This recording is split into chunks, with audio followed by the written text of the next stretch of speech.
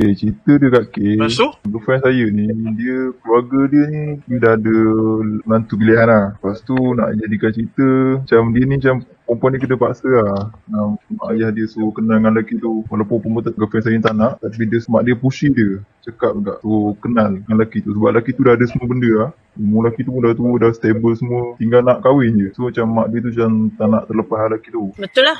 Lepas tu, bila fikirkan balik, emang niat dia nak halalkan kan. Tapi lambat lagi lah. Cumanya Kak K, tapi dah beres lah benda tu, dah beri kan. Cuma saya tertanya-tanya lah, kita ni kalau nak kahwin, perlu ke ada rasa keinginan nak kahwin dulu, baru kenal pasangan, ataupun kita kenal dulu pasangan, baru hadir rasa keinginan nak kahwin? Tak confuse soalan. Nak kahwin baru cari pasangan. Nak kahwin baru cari pasangan. Contoh kalau situasi girlfriend saya ni, dia tengah study lagi. Tu macam mana kalau mak dia paksa suruh kahwin? Sebab lelaki tu nak kahwin dah masa. Tapi situasi awet engkau adalah dia perempuan. Maknanya dia dah boleh kahwin. Dia tak nak kahwin pun tak apa. Dan mak bapak dia adalah wali. Contoh bila engkau kahwin, kau ada anak engkau dah 21, belajar jauh, college, dah balik, dah campur lelaki perempuan, kau dah tahu dah anak kau boleh kahwin. Ada 2 lelaki, dia ada boyfriend. The moment dia ada boyfriend, maknanya dia dah boleh kahwin lah. Bila dah tahu anak tu dah boleh kahwin, ada boyfriend, dia tak kenal, dan boyfriend tu pun dia tak tahu, mak bapak tak tahu macam mana kan. Macam kau lah, baru tengah baru nak naik. Lepas tu mak bapak risau kan. Bila mak bapak yang bertanggungjawab, dia risau lah carikan suami. Kalau kau nantilah kau kahwin, kau ada anak, nanti kau pun akan buat benda yang sama. Sebab bila kau ada anak perempuan, kau sangat takut. Kalau lelaki, kita